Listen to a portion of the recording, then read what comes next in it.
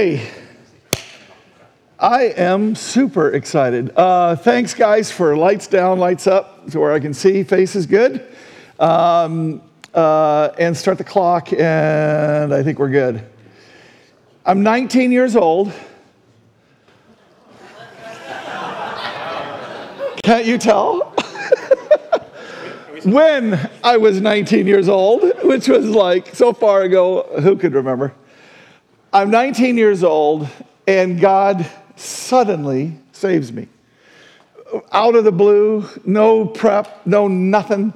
In a moment, he revealed himself to be real, and I got saved from what I can only describe as an extremely non-God life, by which I do not mean that I was doing horrible, evil things that everybody would recognize as being horrible and evil. In fact, I was living a life that I think most people in our culture would aspire to, literally. And yet it was filled with things that were not God's best for me at all. They were the things culture tells you are good for you, but they are not good things. I did not at that point in time believe that there was a God. If I thought about him, which was extremely rarely, it was that it was stupid for people to believe in him and they were weak-minded, and that's what was all that was going on, and that was my judgment, and I walked away and didn't have to think about it for a moment. When I got saved, it was just so dramatic a change. Within a couple of weeks, the entire trajectory of my life was completely changed. I began to pray about things that I had not even thought about, like the future. I actually ended up going back to school. I didn't know that I would ever do that. I had done a couple of semesters at two large colleges and thought, this is ridiculous. I got in straight A's. I literally didn't do anything but go to the classes. Didn't buy the books or anything else. Well, that's not entirely true. I bought a couple of books in the first one. And what I learned was, by the way, this is a great tip for the younger people about how to do things. Learn the glossary. The book is important, but learn the language. Once you know the language, you know, okay, never mind. Okay. But the point is that I went there, and I had not been a Christian at all, in any way, shape, or form, and nobody would have said he was. And then all of a sudden, I go to college and have lifelong dear, dear, dear friends, and every one of them knew that I was a Christian. Every single one. It was so evident. And it wasn't because I was obnoxious to them or anything else. It was because that's who I was, and it just came out of me, and I talked about it, but in ways that was attractive and so on. And anyway, bottom line, then I go from college to starting law school in Denver, where we intended to live for the rest of our lives, and made, again, lifelong friends. And by that time, I was starting to lead people to the Lord in a significant way. And I'm talking about, I have many, many, many friends who got saved because of God through me. Let's be really clear about that, right? But I was the instrument that he used to bring them to him. I'm sure he used others too, but I was the immediate cause, and they will say that to this day. They will say, I know the Lord because of you. This is now about 5 years after I get saved. I'm living in Denver. We're living a very high standard of living, and all of a sudden, things start creeping back into my life that I had laid aside when I got saved. Using certain substances. I don't want to go into any more detail than that, but that was just one of the things. But there were things that started creeping back into my life in a way that I was still witnessing to people, and people were still coming to the Lord. But I myself knew that something was wrong, and I didn't know what it was, and I didn't know how to get out of it. And I was praying to God continually, what do I do about this? How do I stop? How do I change? What do I do? And then my brother Dave Brunk, God bless him. There are so many things that I thank Dave Brunk for eternity. But he called me the week before Easter, and he said, there's more. I've just discovered that there's more. And I'm not going to talk to you about it. I just want you to read these scriptures. And so I did. And I went, I've never even heard this stuff. I was doing devotionals, reading the Bible, just never saw it. And I went, oh my gosh, there's more. What is this? Now, it's Easter. I put on my nice suit, Julie and I get in our nice car, and we drive to our nice church where everybody has a nice car and a nice suit. And it's Easter, and I hear a nice sermon. And the whole time, God is bugging me. And I had to ask Julie for forgiveness at the end of the service, and I said, I'm so sorry. I know we have a brunch plan, and I'd really like to do this, and I will make it up to you, I promise. But I have to tell you, I just cannot get this out of my heart, and I feel like I need to act on this. So I know you're not here right now, and it's okay. It's no problem. But I'm just going to drop you off at home, and I'm going to go to this church that I saw literally on the wrong side of the tracks. Literally on the wrong side of the tracks. And I drove down there, and it was a large church like the church I went to. And I went up into the balcony, and I sat at the very back of it because that's where I like to sit. Always have. I assume always will. Maybe God will change that too. But I sat at the very back of the auditorium. And as the worship ended, which was good, but, I sat down, and a guy came walking in who was obviously homeless, and he sat down next to me. And when he sat down right next to me, this plume of body odor and urine and alcohol and tobacco and this plume, literally, of smoke just came off of him. And I smelt it, and instead of having a negative reaction, I looked around that building, and I saw every economic strata, from rich to very poor. I saw every ethnic represented in large segments, not token. And I saw every culture. I saw every color of hair and every kind of hair and every you could see. And I looked at this church of this incredible mix of people, and I said to myself, this is what church is supposed to look like.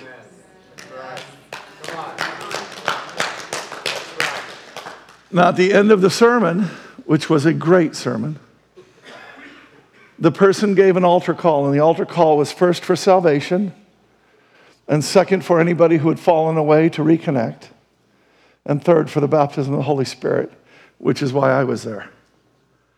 And so I went down, and we were in front of the altar, and then they took us out a side door, and they took us downstairs, and there was a room, I believe it was 7 people, but I remember everything very vividly. And there was one guy that was from the church, and what he did was he talked a little bit about some of the scriptures about what it was. The same scriptures, by the way, that Dave had given me. Scriptures you're going to see today. And then he just said, let's pray. And we prayed. And while we were praying, and I do not ever want to lay this out, that this is what needs to happen to you, because I believe that was at a certain period of time, back when this was not normative in the church, and that God needed to touch people in order for them to understand, and now it needs to be entered into by faith. But he did touch me, and it started like electricity at my fingers on both hands, and it started to move up my hands in a way that was very, very striking to me. And it just kept moving as he was praying. It just kept moving and moving and moving up my arms until finally it just completely caught me. And when we got done praying, this guy who had his eyes closed, and I know because mine weren't, because I was going, what's happening? And he looked up and he said, you really got it, didn't you? I went, yeah. Yeah, I really did. And I don't know what this is. And he said, it's all right. God's got you.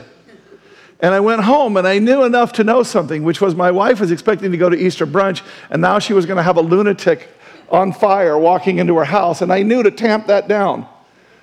But I couldn't tamp it all the way down, and she still thought I was a lunatic.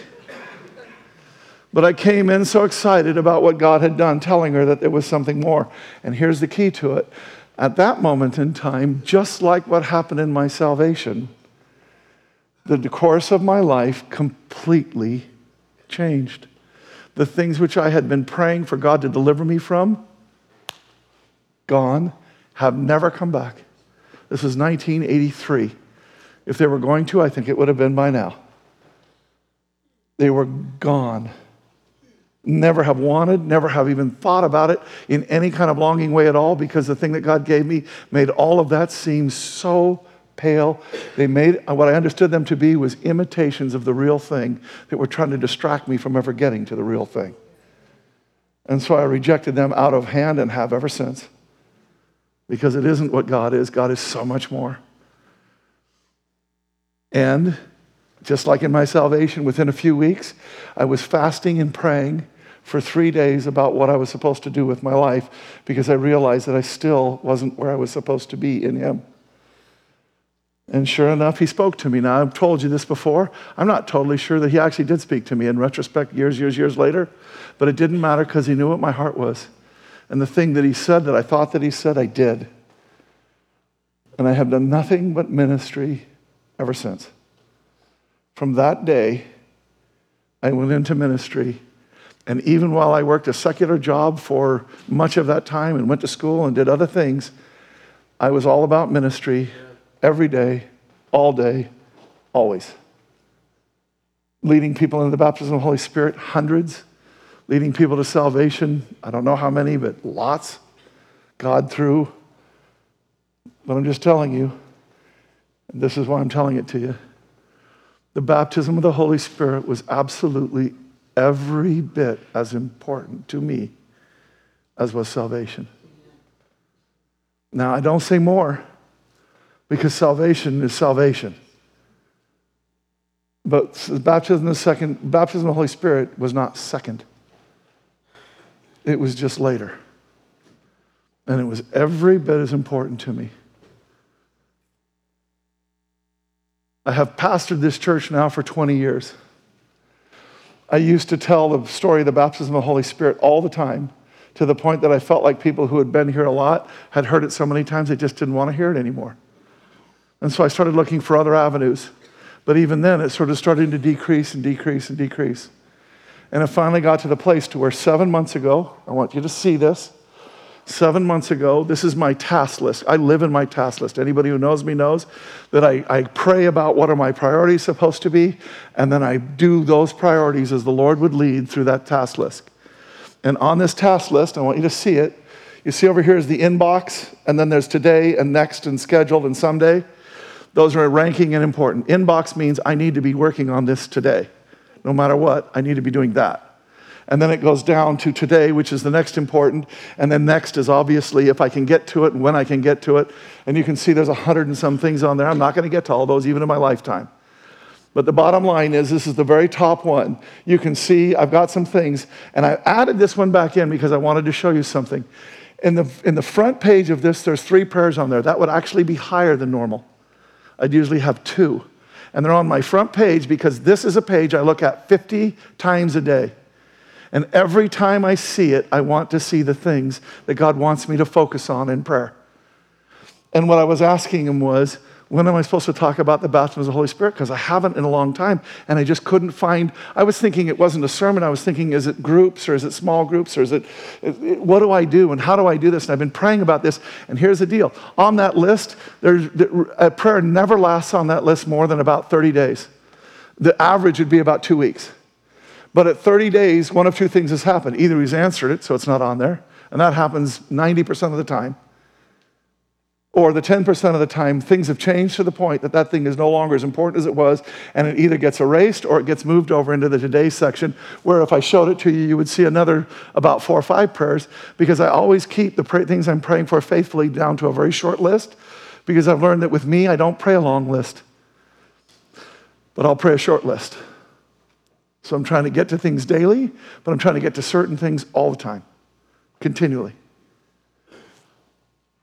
And what I had on there was baptism of the Holy Spirit for 7 months. And then something happened. The first thing was reset. And what I realized is there's a very different crowd of people here than there was just a short time ago. That God is doing this thing.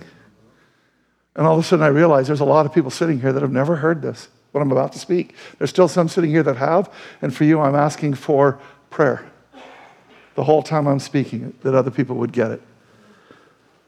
But the second thing is, reset, but the second thing is, there were so many things. But last Saturday I was praying with somebody. I was on the phone with them talking about the baptism of the Holy Spirit. They were asking me questions, and then we ended up praying.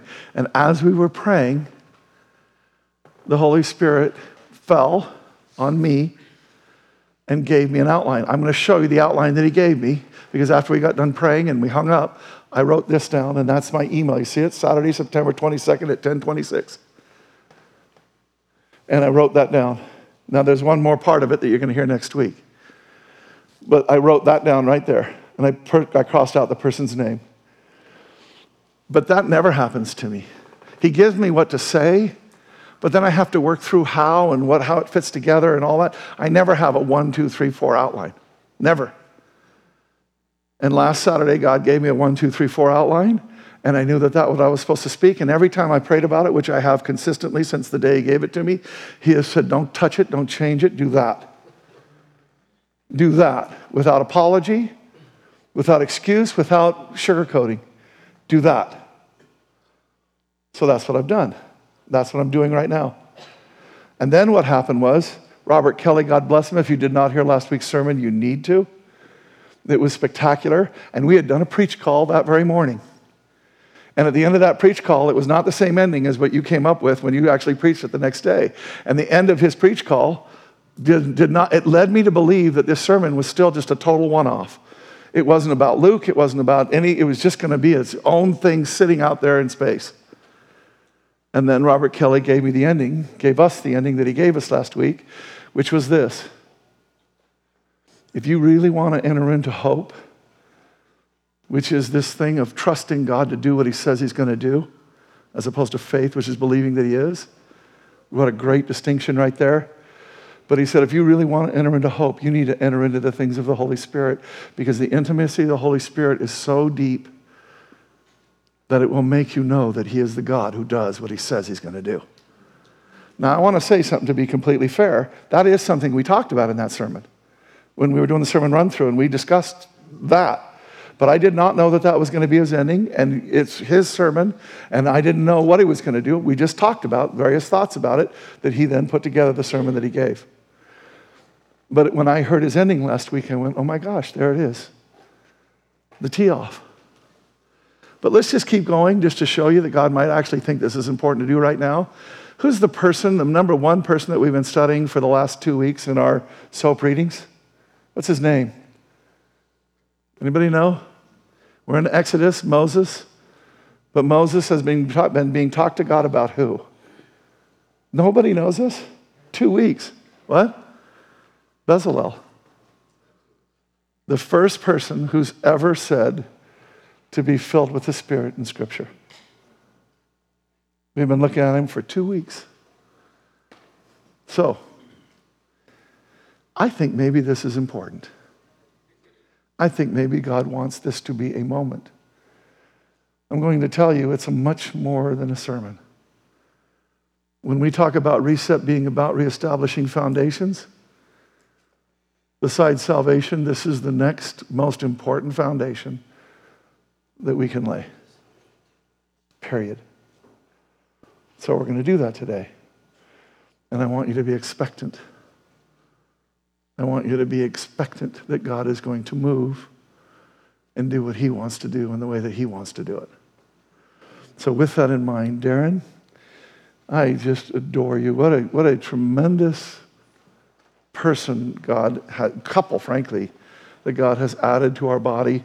And when I looked around and said, who should pray for this? I don't even know why, but you seem like the man. So would you pray for the sermon, and would you lift up another church too? Thank you. Father God, forgive me for being tasteless and lukewarm. Give Kurt the strength and the courage and the wisdom to speak life and salt and light into the room, to our hearts. Give us your hearts and your eyes.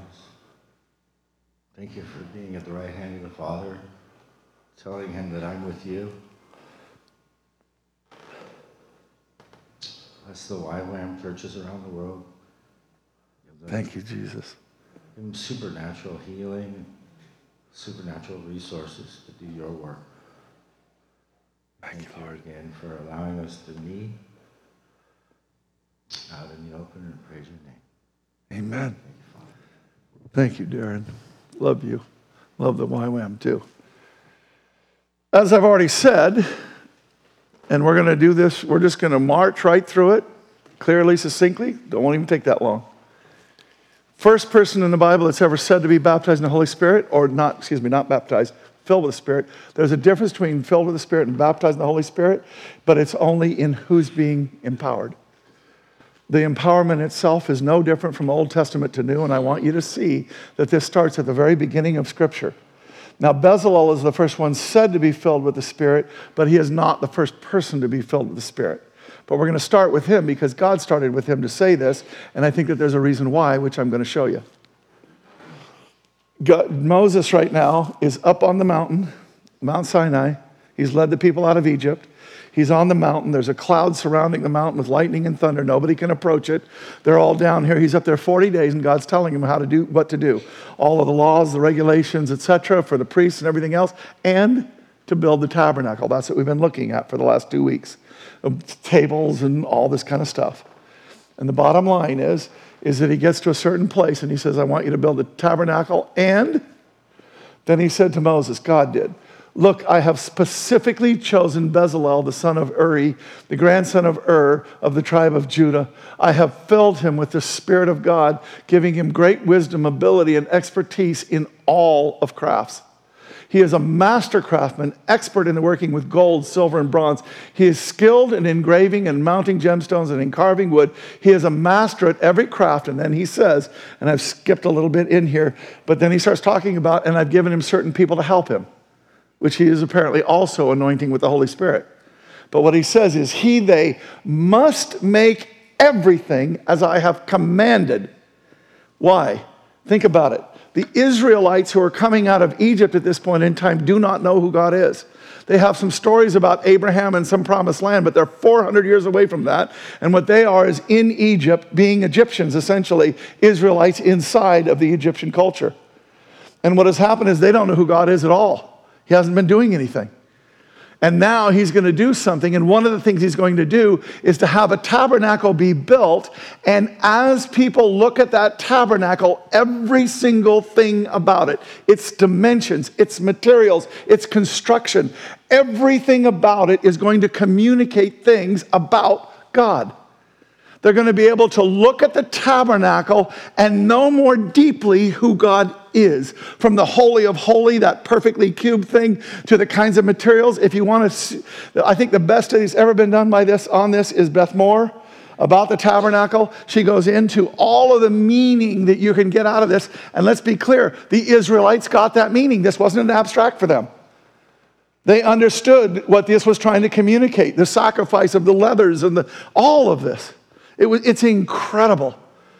But here's the key, and this is why I think God needed to do this one first in the Bible, to say it first. The key to it is he's a master craftsman, a master at every craft. He is already extremely gifted in the things that he's being asked to do.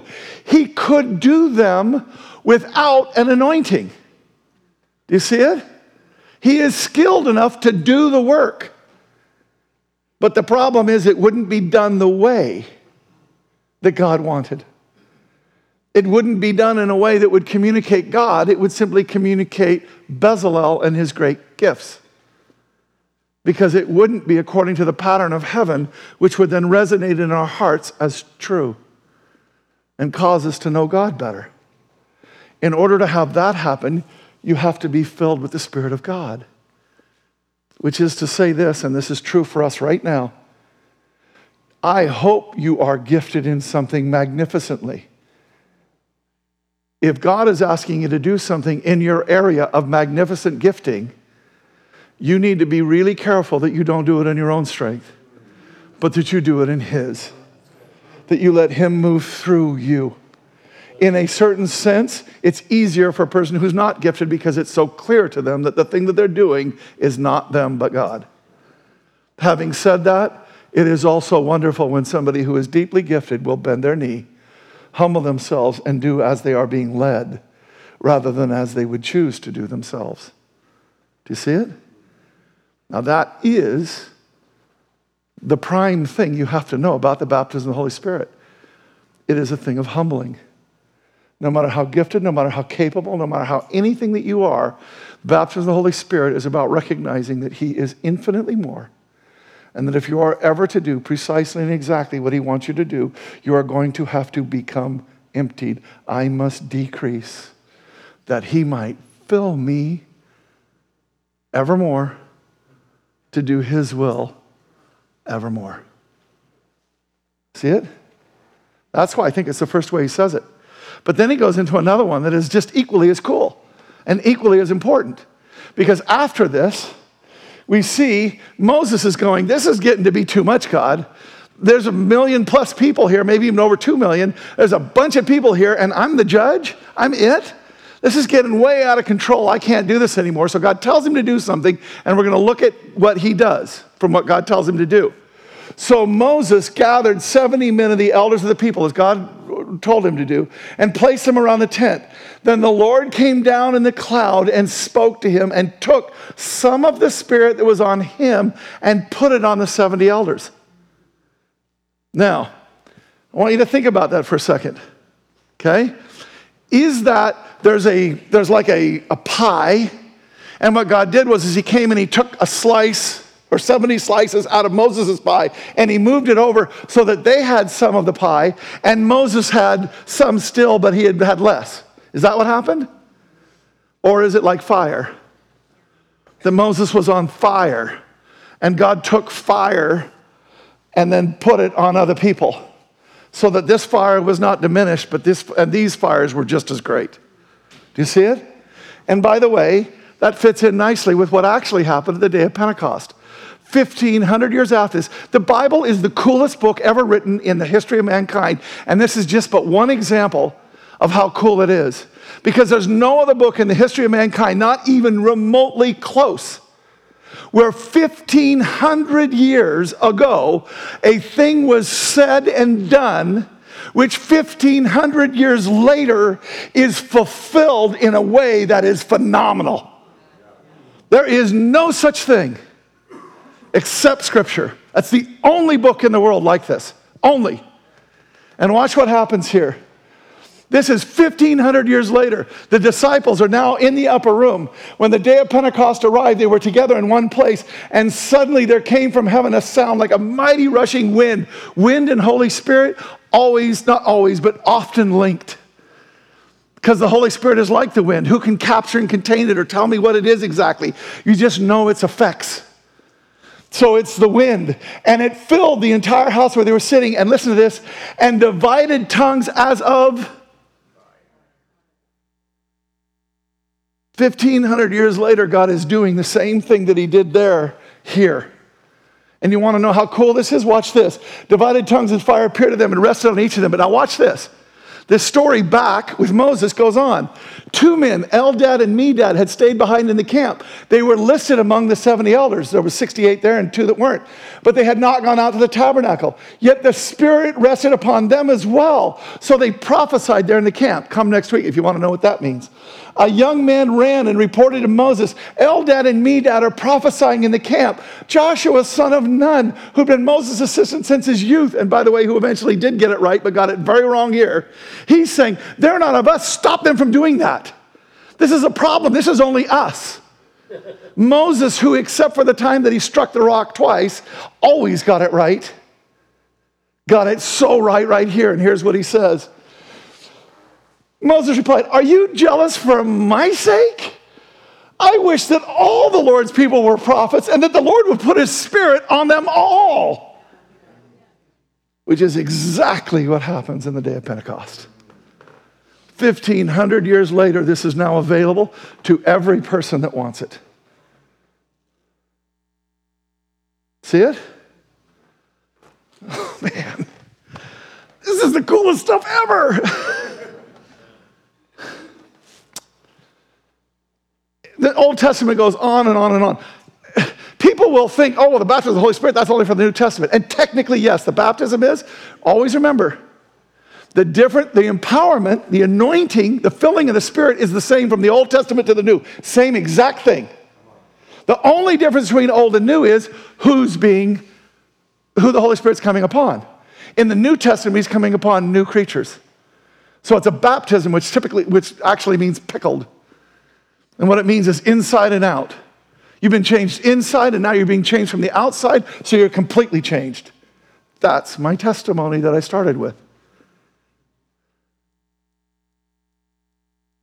By the way, when I say that, do not misunderstand me. Every single person who has accepted Jesus Christ has the Holy Spirit inside of them. If they have not been made new by the Holy Spirit, they are not a Christian.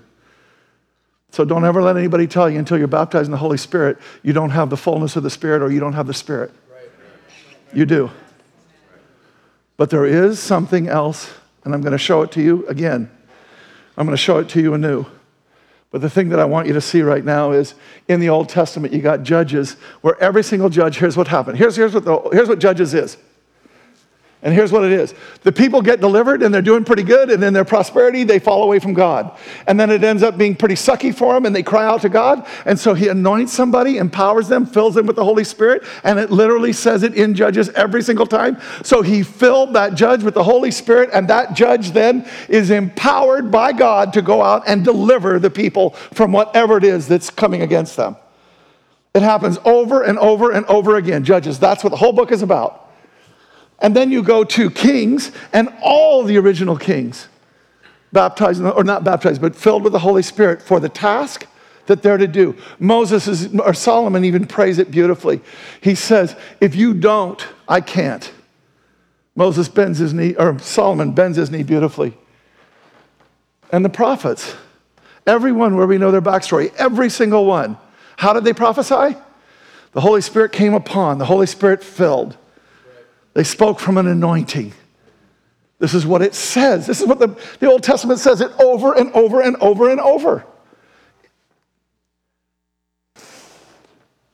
So the difference is, when did Jesus become the firstborn on the earth of a new kind of person? When did that happen? When did Jesus become a new kind of creature that every Christian sense is like that? When did that happen? When?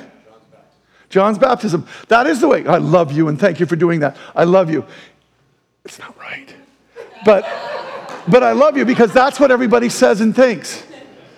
When did Jesus become a person that no longer had Adamic nature? Here's what Adamic nature means.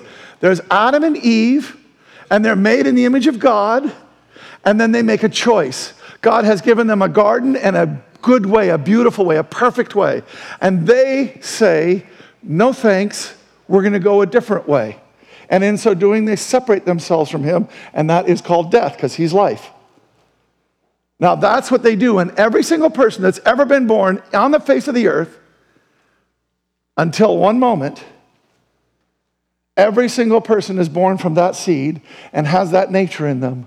To where even though God has said, I have this good and perfect and beautiful way for you, we all still choose, some of us more than others, but we all still choose, all of us to some degree, to go our own way and be separated from God.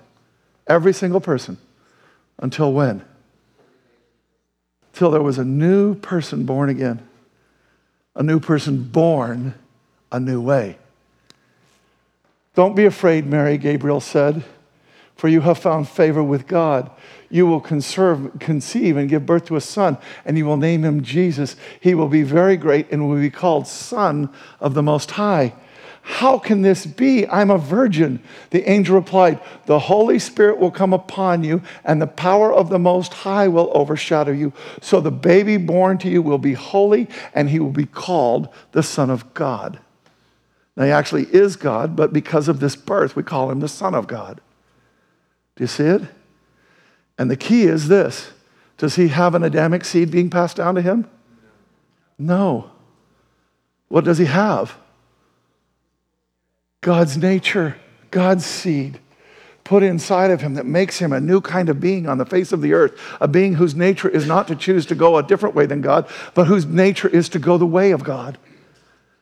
He is the firstborn of that. And we know that that's true because we see the evidence of the Holy Spirit in his life at a young age of 12 years old when he goes off to the temple. His parents leave thinking he's with the village, and he's not, and they have to come back and get him. And so they began to search for him among the relatives and acquaintances. When they did not find him, they returned to Jerusalem searching for him. After 3 days, they found him in the temple sitting amongst the teachers, listening to them and asking them questions. And all who heard him were amazed at his understanding and his answers. They're saying one thing, and he's saying, yeah, but what about this? You see it? Now that is evidence of the Holy Spirit being inside of Jesus at 12 years old. He is born again. He's made new. He has a new, different nature than every other person at that point in time on the face of the earth. But now here's what we've been saying. That makes him a different person, but what about the anointing? Even with this new nature, he did not go out and minister. Remember that. It's going to come back in Acts. Remember that. He did not go out and minister, even though he had the Holy Spirit inside of him. Then Jesus went from Galilee to the Jordan River to be baptized by John. John tried to talk him out of it. I'm the one who needs to be baptized by you. Why are you coming to me? But Jesus said, it should be done. NLT sometimes. It must be done. For we must carry out all that God requires. Now here's what's being said. Jesus is saying, I'm looking forward in this baptism to the moment when I'm on the cross, and I will take upon myself every consequence, every sin, every decision someone has made to separate themselves from God. I will take upon myself all of their sin, and I will become sin. Their sin.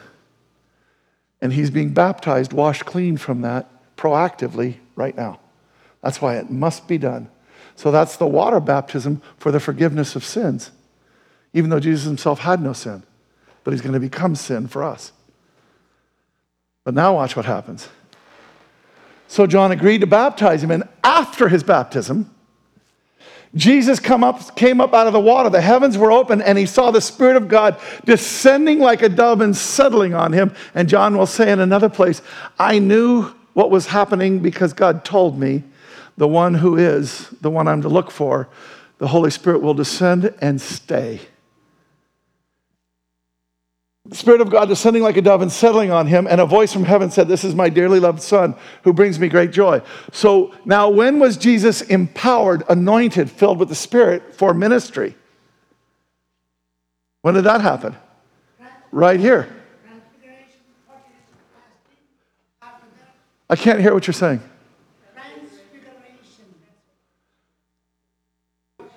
Lovingly, this, right here. This is when he's empowered. And if you want to know, when he's transfigured, he's shown to be fully God. So that those three that see that know that he's truly and fully God, that he really is God. But that's not when he's empowered. The point that he's empowered is right here when the Holy Spirit comes upon him. And watch what it says in the Bible. Then Jesus, full of the Holy Spirit, you see the language now will go full of the Holy Spirit, full of the Holy Spirit, full of the Holy Spirit, full of the Holy Spirit. You think it's maybe trying to tell us something? Then Jesus, full of the Holy Spirit, returned from the Jordan River. He was led by the Spirit. See who's leading his life now? Led by the Spirit into the wilderness where he was tempted by the devil for 40 days. He comes through that. Now watch what happens. Then Jesus returned to Galilee. What? How? Filled with the Holy Spirit's power. Reports quickly spread through the whole region. When he came to the village of Nazareth, his boyhood home, he went as usual to the synagogue on the Sabbath and stood up to read the scriptures. The scroll of Isaiah the prophet. Again, what a cool book. Isaiah the prophet is reading 600 years before this. He's writing this, what he's now going to read. He unrolled the scroll and found the place where it's written, the Spirit of the Lord is what? For he has anointed me to bring good news to the people. He sent me to proclaim the captives will be released, the blind will see, the oppressed will be set free, that the time of the Lord's favor has come. He rolled up the scroll, handed it back to the attendant, sat down. Everybody's like, what is going on here?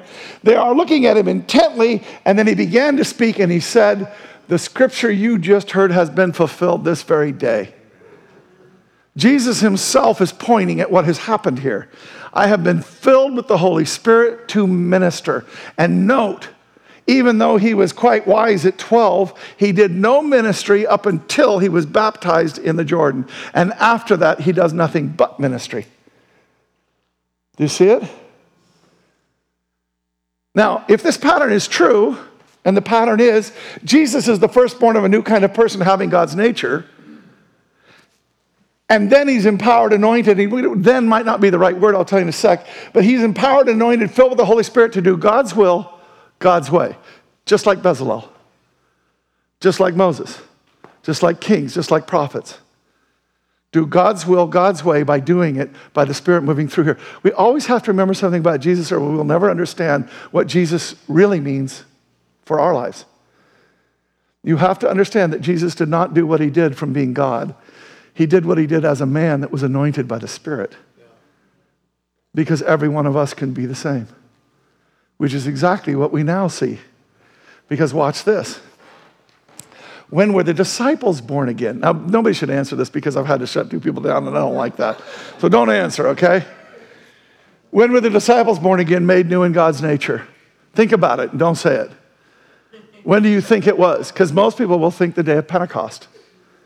Well, let me tell you when it was. That Sunday evening, Jesus has died and resurrected. And that Sunday evening, the disciples are meeting behind locked doors because they're afraid of the Jewish leaders. They just killed Jesus. They're going to kill us. Suddenly, Jesus is standing in a locked room there amongst them. And the first thing he says is, peace be with you. Now, what's he mean by this? He means, don't be afraid. You're afraid of the Jewish leaders. And now suddenly, I'm standing in a locked room with you. So you're freaking out. Chill. It's okay. It's all right. I'm here. It's good. And watch how the language goes to give him peace. As he spoke, he showed them the wounds in his hand and his side. And now they're like, oh my God, this really is you. This is amazing. And they're filled with joy when they saw the Lord. And then he says a second time, again he said, peace be with you. And this time, what's he doing?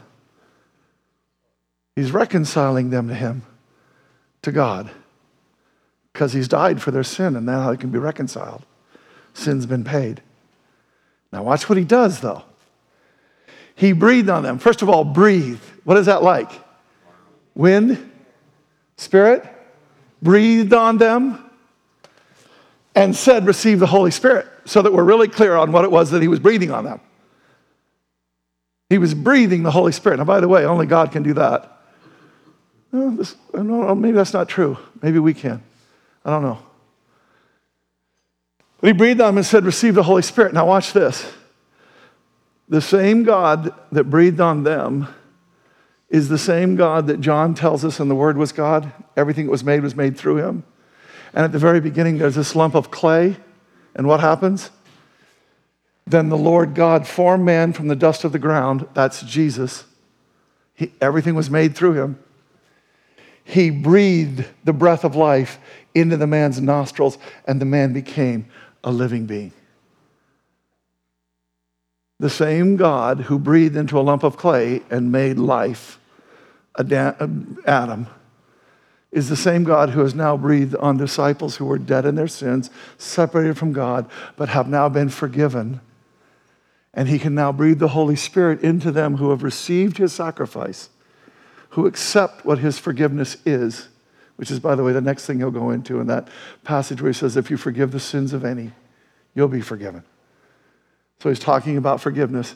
And what he does is that same God breathes into dead people who are separated from God and breathes life into them. Do you see it? Once again, removed by thousands of years now. Being fulfilled right now. So the disciples are made new. They have God's nature when? The day after Jesus rose. Actually, that night.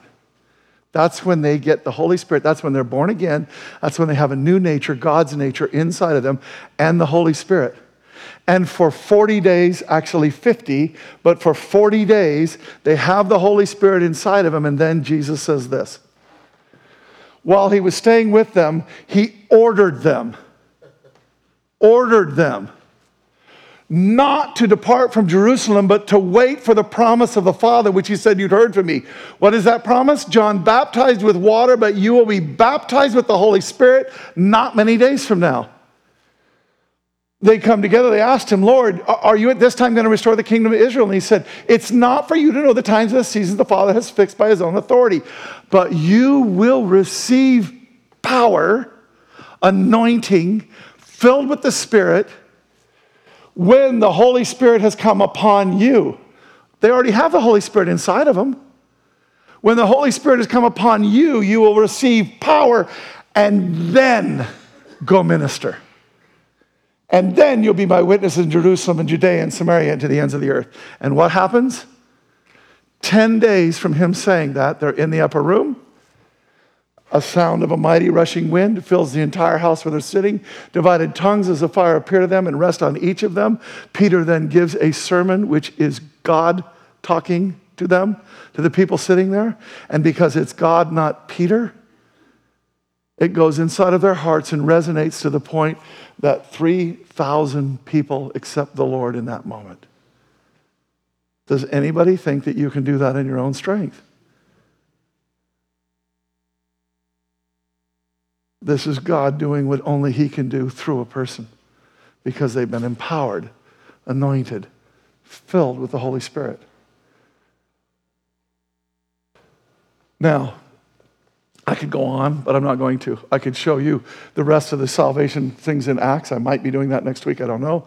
But I can show you things in the rest of Acts where this same pattern is being played out over and over. The one thing I would say is this. I know Christians that have been empowered before they got saved. Jim Hayford is one of them, but Prudence Clem, our dear Prudence Clem, who passed away just a little while ago, our dear Prudence Clem went to an Amy Sybil McPherson rally and got baptized, got filled with the Holy Spirit, and only later became saved. So that anointing is distinct from salvation. This empowerment, this baptism, this thing that God does is apart from salvation. It's only called a baptism if it's on a salvation person. Do you get the drift? Are we pretty clear here? Because I want to take you to where we're going to now. Empowered and anointed with Phil's Spirit to do God's will, God's way. The promise of the Father. What's he talking about? This is that Acts passage, the promise of the Father. Is he talking about the Holy Spirit inside making them new? No, because they're already made new. So it's not a promise. You know that thing you have, the Holy Spirit? That's what I was saying was going to happen to you. But he's not saying that, is he? He's saying something else is going to happen. And sure enough, what happens 10 days from now? Pentecost. There it is. Where did he promise this? Very interesting place. There's other places too, but this is a very interesting one. When did Jesus promise them the Holy Spirit? Luke 11. Teaching them more about prayer, he used this story. Now, this is a story about prayer, but it's going to take a magnificent right-hand turn to get to where we're going to. Teaching them about prayer, he used this story. Suppose you went to a friend's house at midnight wanting to borrow 3 loaves of bread. You say to them, a friend of mine has just arrived for a visit. I have nothing for him to eat. The person who's going to get bread, who are they asking for? Themselves or someone else? The baptism of the Holy Spirit is for other people. So I'm asking for bread for someone else. And suppose he calls out from his bedroom, don't bother me, the door's locked for the night, my family's all in bed, I can't help you. But I tell you this, though he won't do it for friendship's sake, if you keep knocking long enough, he will get up and give you whatever you need because of your shameless persistence. Now that is a sermon, and that is a good prayer principle. Keep praying, keep asking, keep bugging, keep going. And if you're doing it for somebody else, all the better. But you can do that for yourself too. But watch. And so I tell you, keep on asking and you will receive what you ask for. Lord, in Jesus' holy and precious name, I'm asking you to fall now. I'm asking you to prepare people's hearts right now. I'm asking you that these words would not just be words, but they would be life. I'm asking you that they would penetrate every heart, from those who have never been baptized in the Holy Spirit to those who don't know anything about it, to those who have. I'm asking you, God, that you would turn these words into the living word, into the rhema, alive, living word inside of every heart, that every heart would be prompted, would be changed, would be led, would be excited, would be inspired to do exactly what you're telling us to do here persistently. Keep on seeking and you will find. Keep on knocking and the door will be open to you. For everyone who asks receives faith. Everyone who seeks finds. And to everyone who knocks, the door will be open. By the way, it's not faith, it's hope, isn't it? Okay? You fathers, if your children ask for a fish, do you give them a snake instead? If they ask for an egg, do you give them a scorpion? Of course not. So if you sinful people know how to give good gifts to your children, here's the massive right-hand turn right now. How much more will your Heavenly Father give you what you're asking for? Because that's what he should say if he was just following the thought through. But look where he does go. How much more will the Father give the Holy Spirit to those who ask him? Here's what he's saying. I love you. I am crazy about you. I have known you since there was a you. And I have done everything that it takes for you to come to me, for you to be made new by me, for me to breathe into you a life, a spirit, a new being, for you to become new in me. That's how much I love you. But then he's saying something quite different too. He's saying, but I also want you to be an instrument in the world. I want you to be somebody that I can use to do what I want to do for other people that I love. And you are my chosen instrument to reach them. And so he's saying, I'm asking you to come and beg me for bread. I'm asking you to persistently beg me for bread. If you have been baptized in the Holy Spirit before, great. Are you moving in it? Is it the energizing principle? Is it the energizing truth of your life? Is it? Because if it is, praise God. And when we're about to pray right now, I want you to pray for everybody else that they get what you got. But if you're sitting here and you know in your heart, I know I've been baptized in the Holy Spirit, but you know, it's not something I really move in all the time. This is not what energizes my life. There's a lot of things, and that's one of them, or maybe even hardly one of them. And I'm saying, what a great time. What a great time to come back for if I've fallen away. I want to be renewed. Not fallen, maybe that's not the right wording, but if I'm just not entering into it in fullness, I want to. I'm begging you for bread to help others. Is there anybody here that doesn't have somebody that they need to be empowered for? Because I'm telling you, there's somebody who's going to hell. There's somebody who's dying of cancer. There's somebody who's dying from a relationship that has gone so sour that they are broken into a million pieces. There are a million people who need to hear a word from the Lord, who need to hear a word of wisdom or a word of knowledge. There are a million people who need a miracle. There are people in your life that need you to be his instrument, that need you to be the carrier of the Holy Spirit to bring what they need. And he wants you to beg him for that. We're going to see why that's such an important principle next week. But I'm telling you, this is what he's doing. And this is what he wants. And if you are here and you don't know the Lord, what a great time to know him. We're going to see next week a group of people that heard about the salvation of the Lord, and the minute they believed, they were baptized too. If you're somebody that's here and you've heard about this baptism of the Holy Spirit thing and people have prayed for you and begged for you to speak in tongues and that's all they could care about and all that kind of stuff and everything else, and you're thinking, well, something's got to happen like electricity in my arms, or I just haven't been and I just don't know. No, that's not what's going on. What's going on is faith. What he says is hope. You know that God is going to do what he said he's going to do, and how much more will he give the Holy Spirit to those who ask? Not salvation, empowerment. How much more will he give bread for people that he wants to give through them bread to another? Do you want this?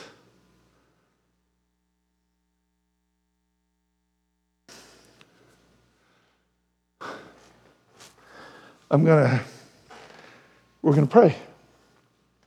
I did it with 7 people. Doesn't matter. We're going to do it with everybody right now, right here. What I'm asking you to do is we're going to read this, and I'm going to ask you to pray with me. I'm going to read a phrase, and then you're going to read the phrase. You're going to say it after me, and we're going to pray this prayer together. And I'm asking you, Lord, to fill this prayer with your presence and to empower people, to anoint them, to baptize them in the Holy Spirit. I am begging you, Lord. I am begging you for bread. I am knocking on the door. I don't care what time it is, and I will keep knocking until you come down because of persistence, and you pour out that bread that people will have this thing in their life, and not just have it, but use it, enter into it, move in it, grow in it, become fully and completely this thing, this fullness that you have. So pray with me. Eyes closed, hands lifted, hearts lifted. God Almighty, just repeat after me. God Almighty, maker of heaven and earth, and the one who has saved me by the sacrifice of your precious Son, Jesus, who took upon himself what was due me. Thank you for making me new, giving me your nature, for putting the wonderful Holy Spirit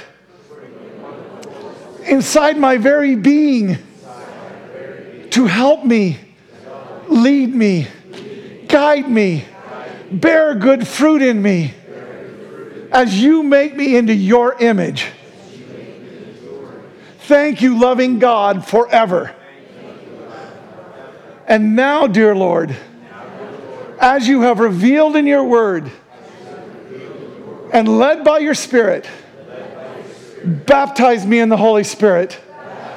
Now, Lord, now, Lord, now, Lord. Thank you, God. Now, Lord, empower me, anoint me, fill me with your Holy Spirit, that you might do through me whatever you want. Fill me with your Holy Spirit. Now, Lord, now, Lord, now, Lord, so that I become your instrument, finely wielded by you and you alone. Thank you, God, for doing this. You need to say this one, believing it, having faith. It doesn't matter about signs. It matters that you believe. I believe you have done this. Now teach me to fully walk in it. Jesus, in your holy and precious name, I just want you to sit here in an attitude of prayer right now, and in your own voice, in your own choice, with your own free will, I want you to say, God, I am asking you to baptize me in the Holy Spirit. I am thanking you for baptizing me in the Holy Spirit. I have what I ask because I ask according to your will. I am asking you, Lord, to baptize me in the Holy Spirit completely, fully, and utterly, and change my life because of it. Just pray that kind of thing in your own words. Ask him. Be the person knocking at the door, begging for bread for another through you. Thank you, Jesus. Thank you, Jesus. Thank you, Jesus. Praise you, Lord God. Praise you, Jesus. Praise you, Jesus. Praise you, Jesus. Praise you, Lord God. Praise you, Lord God. Praise you, Lord God. Praise you, Lord God. Holy Spirit, fall. Holy Spirit, empower. Holy Spirit, move in lives. Holy Spirit, even now, be opening minds, be opening hearts, be opening lives. Holy Spirit, fill. Holy Spirit, anoint. Holy Spirit, empower. Oh, precious Holy Spirit, love you, Holy Spirit. Holy Spirit, come and do that thing that only you can do. You who are already inside, and if he is not inside, what a beautiful time to say right now, I receive the Holy Spirit to make me new. But in Jesus' holy and precious name, we're praying for the baptism of the Holy Spirit, and I'm asking you, Holy Spirit, I just need to sit here for a second and stay in this. He said persistent prayer. So persistently pray, persistence, press in, thank him. Thank him that he has given what you have asked. Thank you, Jesus. Thank you, Jesus. Could you do this out loud a little bit? I'm not looking for tongues and too emotive of an experience. What I am asking for is verbal. That you don't have to make it distracting to your neighbor, but I am asking you to speak it so that it gets into the atmosphere. Thank you, Jesus. Thank you, Jesus. Thank you, Jesus. Thank you, Jesus. Come, Holy Spirit. Come, Holy Spirit. Come, Holy Spirit. Fall. We wait on you. We wait, and then we wait again. We wait on you and you alone. Thank you, Holy Spirit. Come. Come. Anybody who's struggling with this, let them just release. Let them just open themselves to the Word, to the Holy Spirit. Let them be filled now, God, with your Holy Spirit in a new way. Thank you, Jesus. Thank you, Lord. Thank you, Jesus. Thank you, Lord. Thank you, Holy Spirit. Thank you, Holy Spirit. Move. Move. Come. Fill. Bless. Anoint. God, all of us, that the Holy Spirit would come on all of us. Holy Spirit, come and fall on all of us. Thank you, Lord Jesus. Thank you, Lord Jesus. Thank you, Lord Jesus. Thank you, Lord Jesus. Thank you, Lord Jesus. Thank you, Lord Jesus. Just thank him now. This is a time to just enter in by faith and just say, I have asked according to your will. Thank you, Lord. Thank you, Lord. Thank you, Holy Spirit. Thank you. Thank you, Holy Spirit. Thank you. And now, Holy Spirit, show me how to move. Now, Holy Spirit, show me what to do. Cause me to rise up. Cause me, in weeks to come, cause the entire direction of my life to be changed because I've been empowered by you to do your will. No matter what job I'm in, no matter where I am, no matter what I'm doing, I have been anointed to become your priest, a royal priesthood that God is raising up, anointed to do the things that God has called us to do. Thank him for being anointed for this. Thank him that he will take your life and that he will do this in you now and going forward. Thank you, Jesus. Thank you, Jesus. And now, according to the words that Robert brought to us so beautifully, yes, I do have faith that you are, and I do have faith that you did.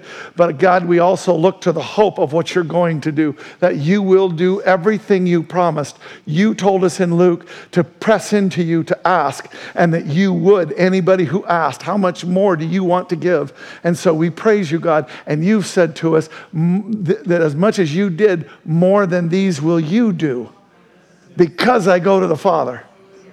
And God, in Jesus' holy and precious name, let that be the truth and the reality of this body, of these people, that we would go forth in the power that you went forth in from the Jordan, that we would go forward in the power that you brought to the disciples at Pentecost, that we will go forward, that we will go out, that we will be emboldened, that we will speak the words that you speak, that we will say the things that you say and do the things that you do, and that's it. Because we're doing it your way. In Jesus' most spectacular name. We believe this to be biblical. We believe this to be true. Just say that to yourself. I know this to be God's truth for me. If you are not saying that to yourself, you can't say that in good conscience. You have my email, you have my telephone number, call me. Do not let this pass without talking to me. You still have a free will choice and you can make it any way you want, but do not let it go because you didn't follow up. And so in Jesus' holy and precious name, God, I ask you that anybody who might be struggling with it right now, I just ask you right now, break that. Break that bond. Just break that thing. Break that thing, Lord. That we should all just bend our knee utterly and just be so thankful that the Holy Spirit comes inside and fills us so beautifully. God, in Jesus' holy and precious name, let it be the experience of every person here. With Moses, we all say, would that all God's people would be empowered, would be filled with his Holy Spirit. Thank you, God, in Jesus' holy and precious name. God, we are a people of the Word. We will do what the Word says. We will live the way the Word says. We will live by the Spirit. We will live as led by the Spirit. Like you did with Jesus, lead us into whatever we need to go into. Empower us. The Spirit of the Lord is upon us to minister, to deliver, to heal, to set free the captives, to bring the favorable Lord to them. In Jesus' holy and precious name, God, Let us be this. We cry to you. We stay here because, God, we don't want to let one go. We don't want to let one be left. We don't want to lose one. We stay here because we say, God, every single person in this place today, baptized in your Holy Spirit, completely and utterly. In Jesus' holy and precious name, the fruit so evident to come. God, in Jesus' holy and precious name. Thank you, Jesus. Thank you, Heavenly Father. Thank you, Holy Spirit. In Jesus' most magnificent name, let us not be kooks. Let us be on fire for God. Let us live and work and move like Jesus did. Let us be your very embodiment. In Jesus' most magnificent name. Thank you, God. Thank you, God. And thank you again. Thank you, God, in Jesus' name. Amen and amen and amen and amen. Do we quit now, Lord? I don't think that we quit. I don't think that's the right idea, but I think we go ahead and go to the next thing. But in Jesus' name, we carry this with us in every way, at every moment. You've spoken clearly and cleanly, fully and completely. Now let us enter into it the same way, fully and clearly, cleanly and in fullness. In Jesus' name, amen. Reach down in front of you, and there's 2 cups.